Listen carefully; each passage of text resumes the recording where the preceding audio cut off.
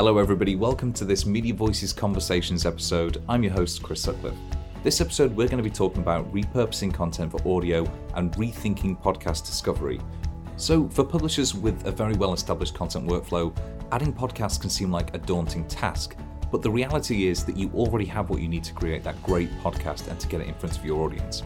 So I'm joined by Eurosport's Ord Baron and Sarah Toporof's Podinstall, and we're going to be talking about how you turn evergreen content into audio, not just for your own website, but to bring that podcast discovery home. So to begin with then, I wondered if we could get you to introduce yourselves and your expertise to the audience. So Sarah, who are you and what does your company do? I'm Sarah Toporoff. I am the publisher manager for Podinstall, which is the flagship technology for the French audio hub Bababam. We have a web-based podcast player that lets you put your audio productions front and center and pilot your episodes, your own website via search engines, via news aggregators, and trying to, bring audio much closer to audiences or specific publishers. Very nice. And Ord, I know that most people will have heard of Eurosport, but why don't you take us through what you do there? So, hello, I'm the editor-in-chief of Eurosport France. So I'm mostly in charge of the content on digital platforms. And since 1 year, I'm also in charge of, let's say, the adaptation of the content on all the platforms that could be both digital but also linear. Nice. That's a huge remit. And I suppose it speaks to what we're going to be talking about today, which is turning that evergreen content into something which is suitable and successful in audio form. As we mentioned in that introduction, a lot of publishers have what they already need when it comes to repurposing that content and creating this great suite of audio and podcasts. But Ord, I wonder if you could begin by taking us through an example of what Eurosport is doing around that so the audience can really get an idea of what we're talking about. Yeah, so actually for our podcast, Eurosport is a broadcast company. So for us, it was quite a challenge to produce some podcast. You know, what kind of podcast should we publish, and how are we going to build the audience? So the very first podcast we created, it was Great Stories, and actually I just had a discussion. It was quite funny, the genesis of this podcast, because I had a discussion with the CEO of Bababam, Pierre Orlac, and we were just, wondering what can we do together. We had no idea what kind of podcast we could launch. We just knew that we wanted to work together, and I just knew that I wanted to launch a podcast. and to me, the challenge is so to adapt the content on various platforms, because we already produce a lot of content at that period. So we were at that time at the beginning of 2019, and we were producing many written and video content. So to me, the challenge was, is it possible to adapt into a podcast content that we already produce? And we had at that period a great format. It's a written format that is named Grand Récit. So you can translate it into Great Stories. And basically it's super long forms that you can read within 20 to 30 minutes. And it's a top writers journalist who tells you the stories of, it's not only sports, but it's mostly the human behind the performance. And so with Pierre, we decided that it could be great to adapt it into a podcast with a super simple, just a voice, a little work of the sound, and 2 months later, it was on our platforms. Nice, fantastic. And it's interesting that you talk about the human aspect of it, because one of the things that the podcasting format is so good at is at really getting across that humanity behind those stories. So was that something that you really focused on when you were turning that kind of that long form content into audio? What we wanted to do is to have an evergreen content, so that, because we are a news media, and we knew that on the audio platform you have a greater chance to reach a large audience if it's evergreen. And actually, those Great Stories, Grand Récit, it was a great format, and you can read it or listen to it, whenever you want. So for us, it's really interesting, both on a notoriety, but also on a sponsor, on a business point of view, because we widen the audience. Yeah, absolutely. And that, I know that having spoken to a lot of podcast producers, publishers in the UK, that reaching those new audiences is something that's very, very key to them when they're actually considering launching a podcast. Because, as you mentioned, the audience for one form of content isn't necessarily the audience for the next form of content. So to what extent are you expecting that audience will change for the new show? What we saw is, especially on Twitter and Facebook, because it's where we have the most commentaries, we could see that the audience was super qualified. And what was great also is that it's how long does it last? It lasts 20 to 30 minutes, and the completion rate is really good. So for us, the quality of the audience and the quality of the feedbacks of our users were super important. What Aud's talking about there speaks to that hunger that a lot of publishers have to create great audio content. So what, in your experience, has been some of those challenges that publishers have faced in actually getting that audio content up and out? I think that especially online media needs to be ROI focused. Those monetization strategies exist and have existed for a really long time for text and video. It's really natural for publishers to be able to monetize their video content and their article pages through display, etc. But for audio, I think that the wish to be able to produce that is there. I think the journalistic creativity is there, but the monetization and the audience model isn't necessarily super clear to everyone. When they're looking to start out. No, definitely, and I suppose that speaks to the relative nascence of the format, but at the same time, the landscape of podcasting has changed so rapidly over the last couple of years. There are so many different monetization tools that are available now. So, to what extent is it almost an experiment still for publishers looking to get into this space? I think we're past the experimentation phase and getting into the professionalization phase. You see that from the advertiser's side, where I think more and more often podcasting is part of any good media plan. Yep. Not as much as it should be, but it's building, and it's building pretty rapidly. No, definitely. And like you said, we just did our awards last week, and we were amazed by the depth of the commercial strategies that many of the winners actually had in place. It's been astonishing actually to see how fast the landscape has evolved. Exactly. Yeah. But I think so what we say at Pod Install, and what we try to practice what we preach, is that your biggest potential growth platform for your podcast audience, it's not Apple, it's not Spotify, it's Google Chrome, it's Firefox, your own online platforms. Because if you look at sort of the history and the structure of the internet, it was first optimized for text, then optimized for image, and nowhere did sort of audio find its place online.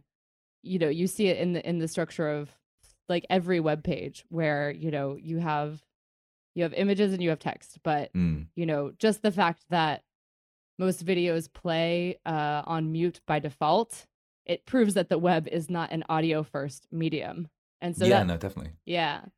So that's what we're trying to change. And with Pod Install, it allows you to create your own online audio first, mobile first space for listening. So maybe Aud, you can speak to how you're piloting your shows through your own website. Yeah, so actually for us, the challenge was to build the audience, and as I said at the beginning, the heart of our business is video. So we really know how to build a community for video and text, but we had no idea of how it's working on audio platforms. And on the other side, we have a website, which is super powerful because Eurosport.fr, it's the second sport website in France. So we knew that we had the power to use it, but the question mark was how. Knowing that to plug some podcast on the website, it requires product development, so it takes time. And at that period, so 18 months ago, it was not possible to develop a special web page. So when I was talking about Pod Install, to me, it was just a great solution because it was pretty easy to plug with our website, and it was offering our user a great just audio experience from a web page. So they didn't need to go on the let's say on the audio platform as Spotify, Deezer, and so on. So from now on, what we do is that we have several, let's say, categories of podcasts. We have the podcasts that are directly connected to the news, and we call them vodcast because, in fact, it's a video show, and we extract the audio. So these podcasts are super powerful thanks to Podinstall directly on the website because it's about news.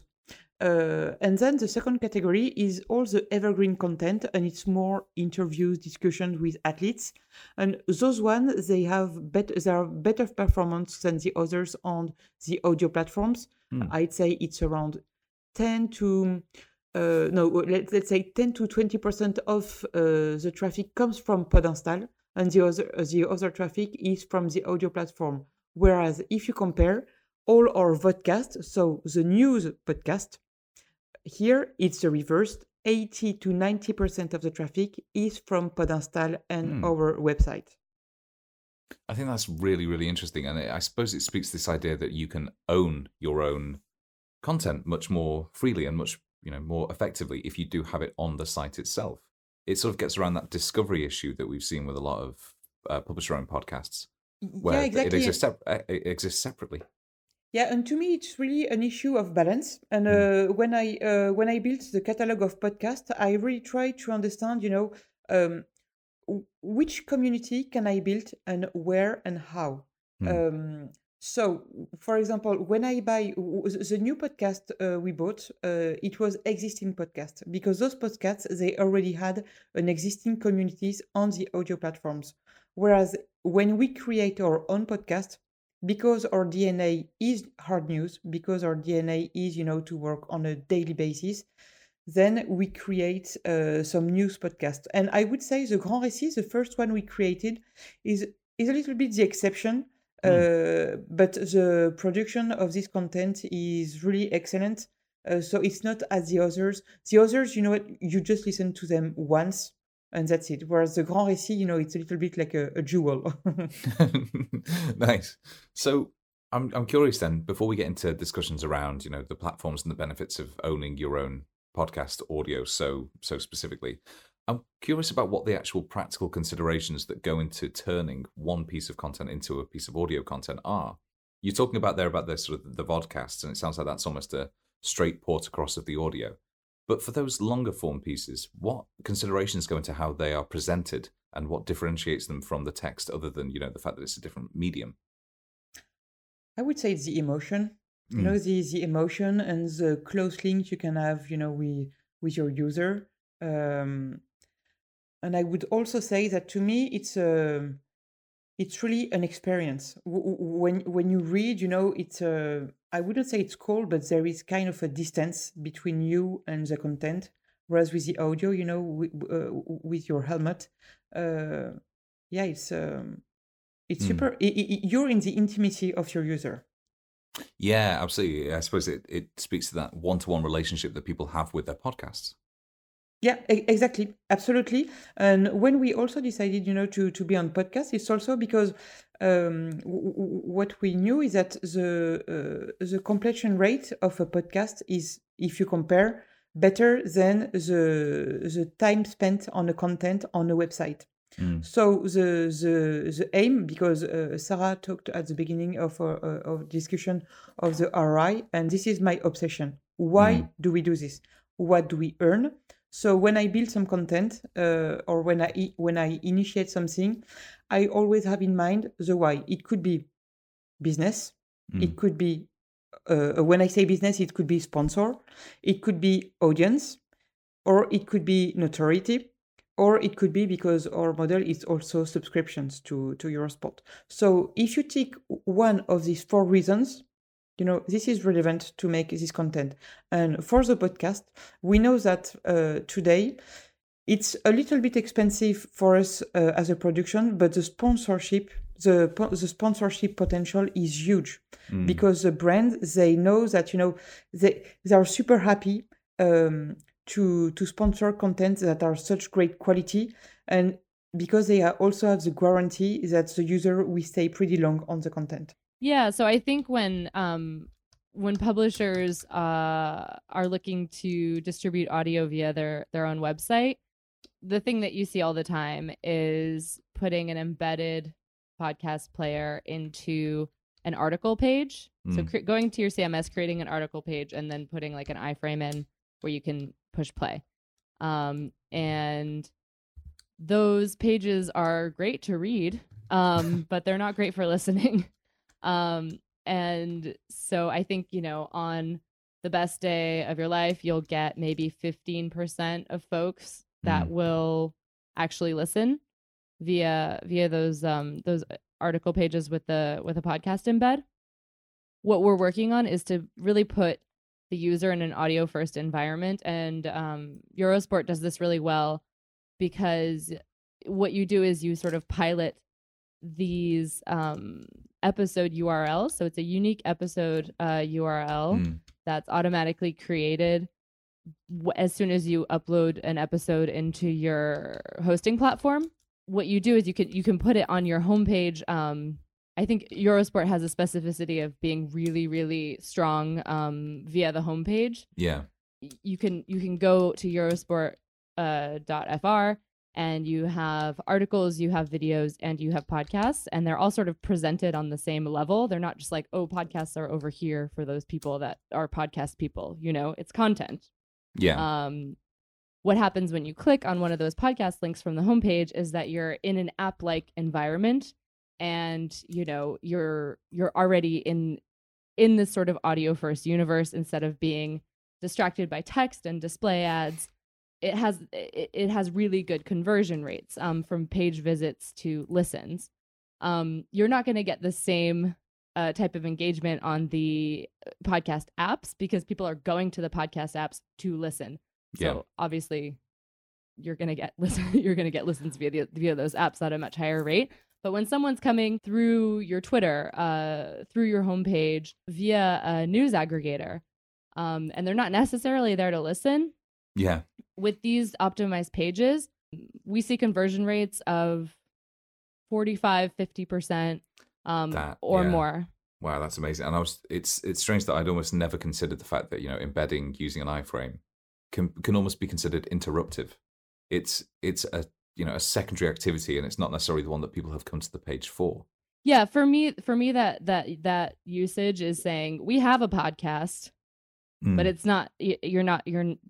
No one's gonna click and listen. No, definitely not. And if you have an ad in that pre-roll spot, you want them to click. Yeah, definitely. That becomes revenue for you. Regarding the ROI, we have two main directions for the monetization. So either the sponsor or the ads. And for the sponsor, it's not super easy, because our sales teams are used to sell some ads for video or written content, and not audio. So for them, it's pretty new. Because it's a new way of working with also new brands. All the brands are not ready to sponsor some podcast, but it's improving, and we'll have soon some sponsor on 6 episodes. So we are super happy about it. Yeah. And the other way is, of course, the ads. And for us, what was super important is to have some ads, because we need some money. It's basic. But we also need to cherish the user experience. We need this all the more as the core of our business content is subscription for our rights on television.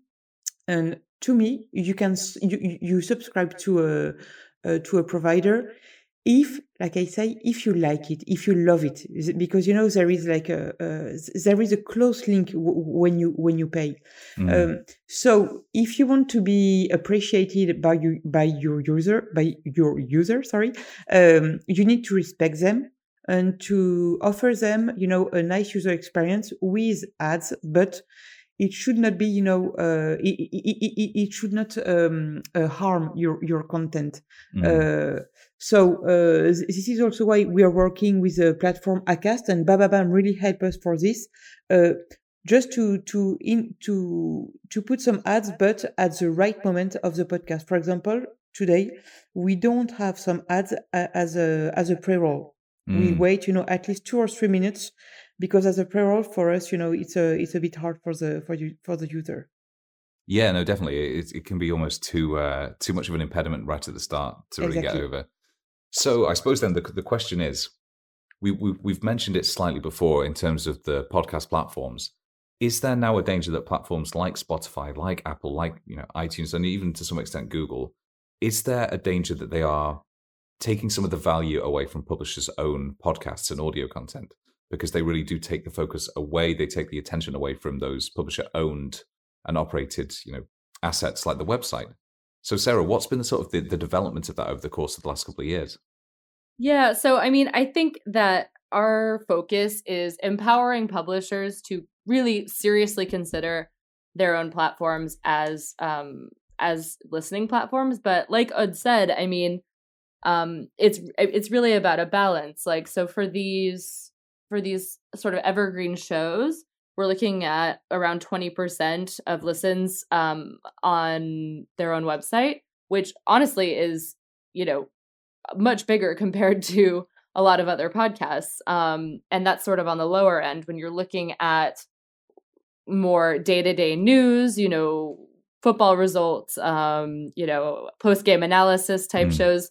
You're looking at 70 to 80% the audience that is coming from their website. So I think it has to be a balance, and it has to be adapted to the format, but it's definitely, it shouldn't be neglected, basically. Like, I think that publishers need to realize that they don't only have to rely on third-party platforms, but it's part of the mix. It's definitely part of the mix. And I think Odd, like you spoke to this really well, is that the strategy, the distribution strategy, has to match the format. And to me, it's mostly an issue of balance, because we cannot depend only on the audio platforms, but we cannot depend only on the web pages. And I'm super happy with Pod Install, but to me, it would not be a good signal if most of our traffic was coming from Pod Install, because if the web pages, in some months or years decrease, what happens to our users? To me, it reminds me the debate between Google and social platforms like 2 or 3 years ago, until I would say 2016 or 17. The source of traffic from social platforms was super powerful, and then it decreased, and it was super violent because the social platform changed the algorithm and the rules. Yeah. So if you were depending on those platforms, your audience, just crashed. So this is also why when we decide what kind of podcast we are going to produce or to buy, it's really important to have a clear vision of the structure of the community. And this is why today, either we create our own podcast and they depend on the news because this is our DNA, or we will acquire new podcasts, but I mean outsourced podcast, but I will not acquire a podcast, I will not purchase a podcast that doesn't already have a community, because that will bring me the guarantee that they are strong on the audio platform, so that it's complementary with our podcasts that are more, let's say, web pages podcast. I think that's so interesting, the idea that you can build up that suite of podcasts with different distribution strategies. It's not something that I've seen a lot of from publishers in the UK either. They typically go all in on one, either on the audio platforms or having them all on site. And as you mentioned, that just seems to be a recipe for not as much success as you could get otherwise. Yeah, and you know what? I think it's also, to me, it's at the very beginning, we had a constraint. And, when you have a constraint, either you stop or, you try to be creative and find a solution. And the constraint was, we don't know the podcast universe. We don't know how to build a community, and we don't have the connection with the platforms.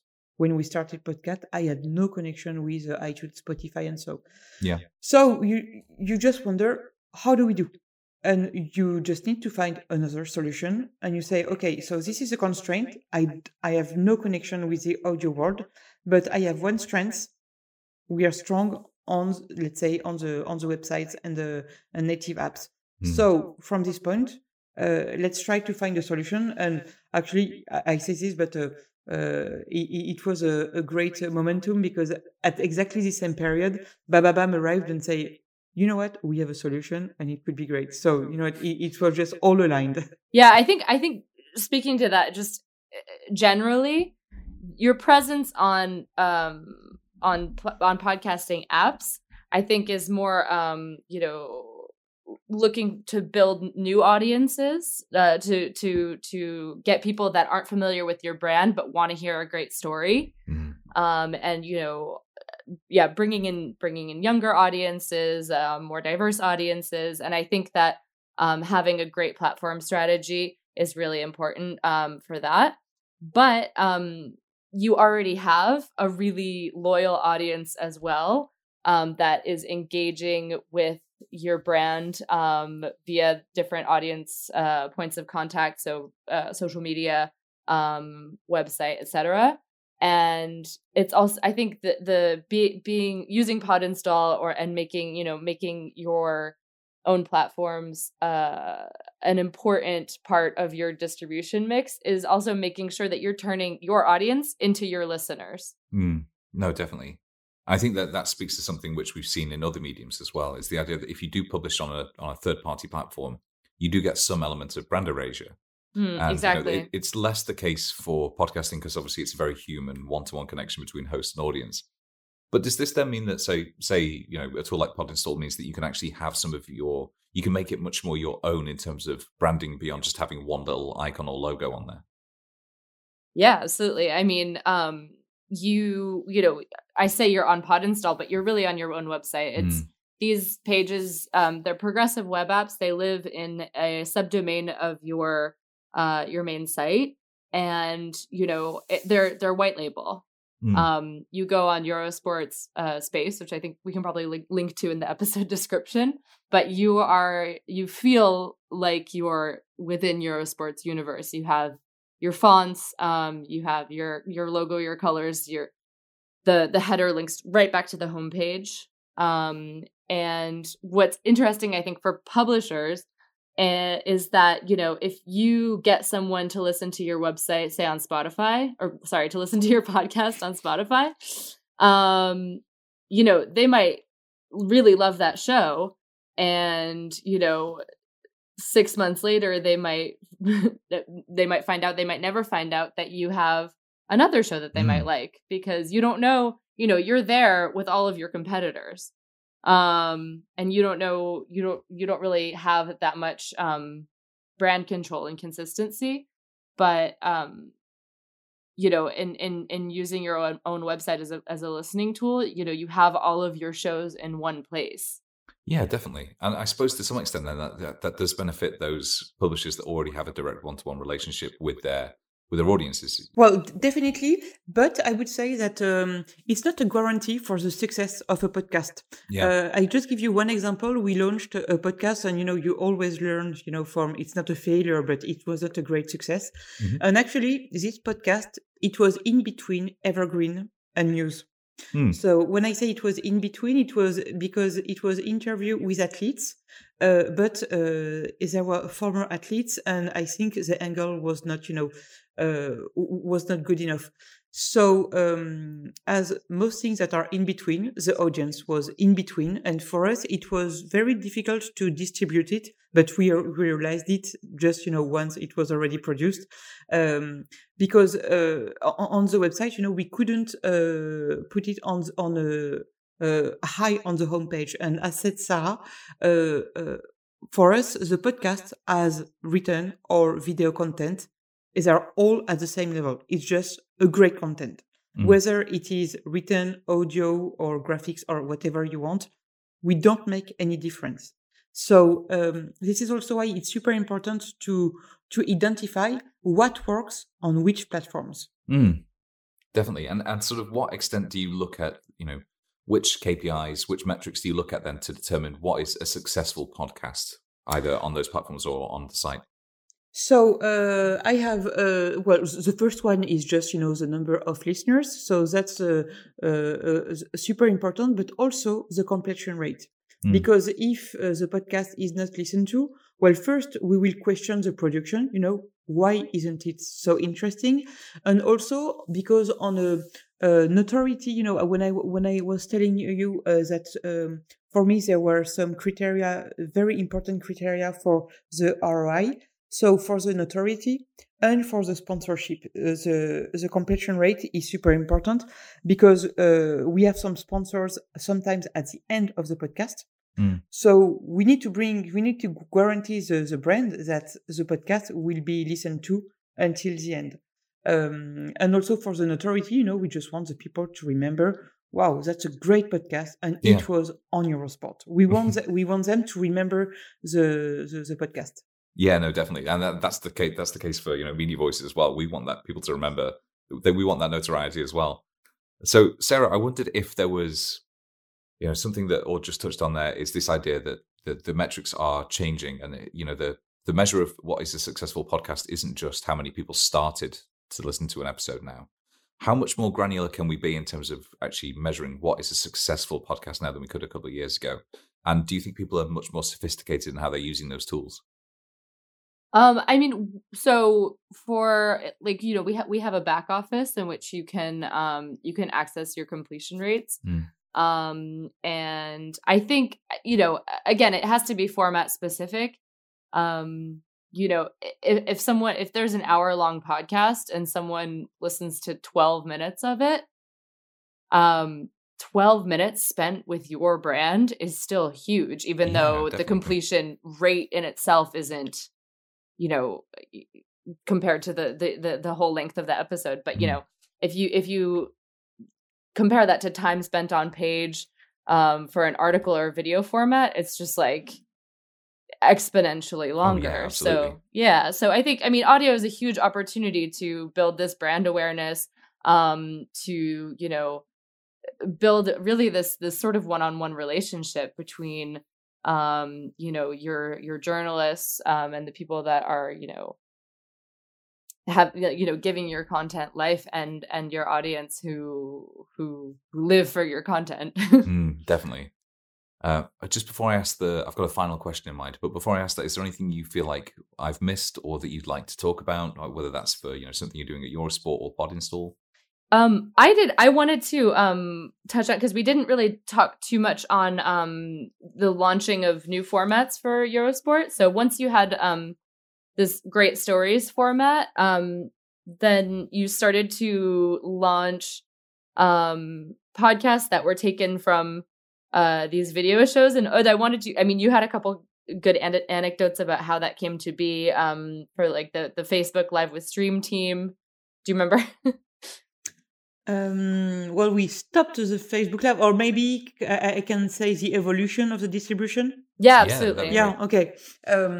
So regarding the distribution of our shows, we had different phases. At the very beginning, when we started to create them, when was it? 3 years ago, our shows, they were video shows, only video, and they were on the one side live broadcasted on Facebook, and then we had some clips on the website.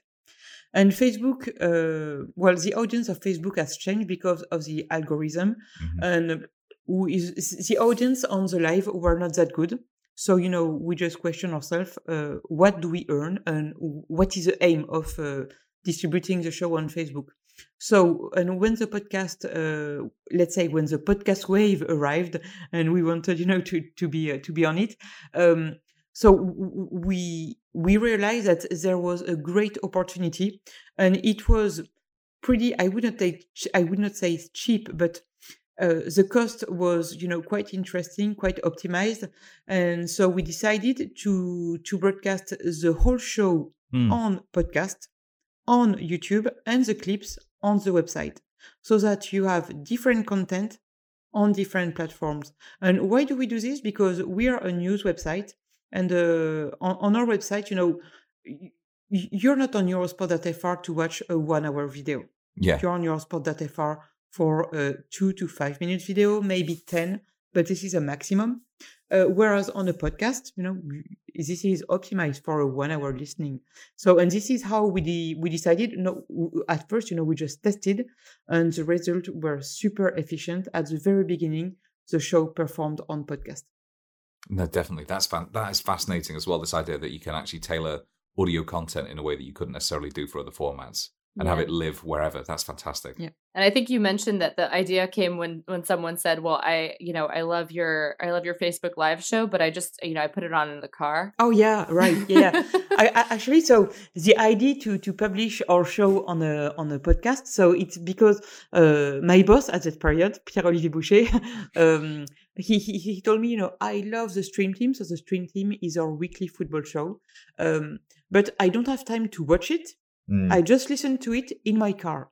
And to me, it was, so he suggested me, you should publish them in a podcast. And to me, it was quite a challenge because, it was a video show. So I thought it was kind of visual because we show some graphics, not too many, but some graphics. So I just made a test and I said, okay, so I'm going to only to listen to the show. And actually it was okay. And we adapted it a little bit, but not that much. And now the journalists, they know that when they show something, they also need to describe it a little bit. So it's not that difficult, but we earn a lot. And also the difference of distribution is a great opportunity for sponsorship. Because when you want to monetize your content, you don't say to the brand, I have the same content on all platforms. You sell different content on different platforms. And for example, we have a tennis podcast that has been sponsored, and there is one brand on Facebook and the other one on the podcast, and that will be exactly the same content. We will just add a little jingle, for the podcast version. Nice, fantastic. It's additive to the existing suite of what you do as well. That's fantastic. I'm really glad you flagged that up, Sarah. That's great. Yeah, good. I wanted to mention that we work on an additional line of revenue for publishers that is complementary to, whatever audio ads, whatever sponsorship you might have that's within the episode. Going back to this idea of those article pages for podcast distribution, we were working with publishers who were saying, I don't want to lose my display revenue. I need to publish these pages because it doesn't matter if anyone listens. I need my display revenue because those are the models that, that exist and that are working. And, exactly. Every publisher is conscious of their revenues. So, and then you sort of at the same time, you have this issue of there is an explosion. I know it's the case in France and it's also the case in the UK.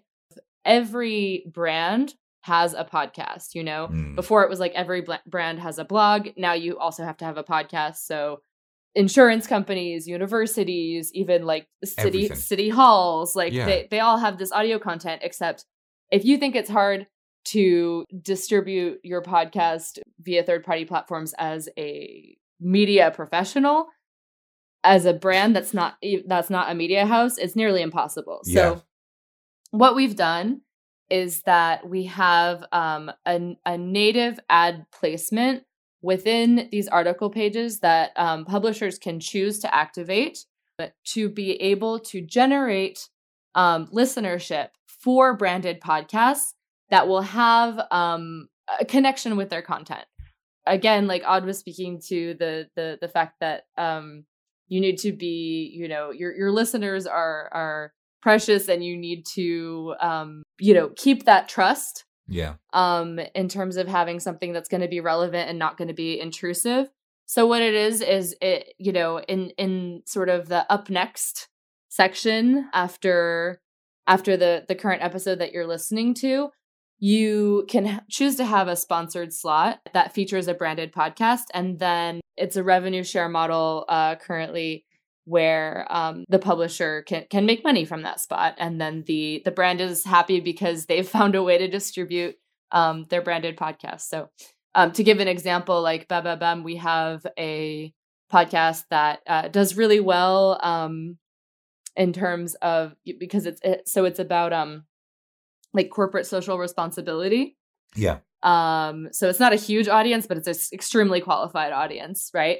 We get brands that want to advertise on that podcast that are talking about like smart cities and evolutions of urbanization and stuff like that. So it's going to be contextual and it's going to be audio And it's a great opportunity for brands to get, to get ears on their content that are going to be engaged. And we've had really good completion rates for those as well.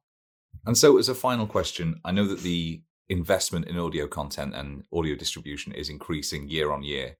I just wondered, is there anything that particularly excites you about the future of podcasting? Is it that relationship you can build with a new audience? Is it that ability to generate additional revenue?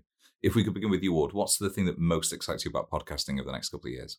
To me, there are many challenges for the future. So the very first one is monetization. Because if you want to produce a good podcast, it's an investment. And for us, especially, when you're not a native audio media, it's super challenging, but it's super interesting. And we see that the brands, are getting more and more mature and are very interested by the podcast. And they're interested because it allows them to reach a younger audience. And this is my second point, is that thanks to the podcast, we can reach a new audience. And it's really, beneficial for our notoriety because it allows us, thanks to the green content, thanks to not the performance, but the human stories we are telling within the sports universe, it allows us to reach, an audience that is not super fan, but that is interested in sport without being, already super connected with other sports media. And I would say the third one is the optimization of the production. How can you optimize the cost of production? So you can do it either locally, as I said previously, with the vodcast, the vodcast when you have a video show and an audio version. This is super interesting. And the other one is also, we are a pan-Euro network. How do you transfer your production in other countries? So it can be either, translation of the content, and we are going to do it for an Olympic series. So the Grand Récit, the great story, are going to be translated in, I think it's 5 or 6 countries. Nice, fantastic. Or you can try to also adapt locally the production of your content. And for example, Podinstall, it was at the beginning in France, and now the UK and Italy are going to work with Podinstall. So this is, really optimization of the cost of the production and how can you adapt it locally. So to me, it's super interesting. That's really fascinating as well. I love that internationalization angle. And Sarah, what would be some of the things that you're most excited about?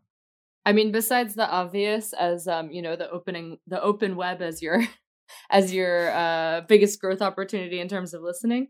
Yep. Something I'm really excited about in podcasting is the opportunity to connect to local communities. So I think, we're seeing more and more news deserts with a lot of sort of local news shuttering over the past, 25 years. It's just kind of getting worse. But podcasting is a really great opportunity to speak to communities, and these communities can be geographical. And I'm seeing a lot of really great examples of people talking to their town or their city and doing stuff that's really, really relevant on a local level. And I think with the constant improvement in ad tech, being able to, go down to your local car dealership and sell them an ad spot that's going to be, reach that relevant audience. I think that's only going to help grow this use. And then something else that I find really exciting, but just sort of kind of on a more geeky level is, voice assistant technology and making audio more interactive. I think right now we are really at an embryonic state for that. But as, the audio web gets better indexed, I think those uses are going to become a lot better, a lot less, only available in American English. But no, I'm really excited for what can be possible once, we make the audio web voice searchable. Nice. Yeah, that's going to be a huge transition. Something that I think everybody who's listening is going to look forward to as well, because that could potentially change the face of podcasting entirely. Well, thank you so much to Sarah and to Ward for joining us today for that in-depth look at what can be done for, well, I suppose to protect the podcasting format, to really ensure that it's valuable, that it's as accessible as possible, and more importantly, that it's delivering value back to publishers. Yeah. So thank you both very much. Thank you very much. Thanks, Chris.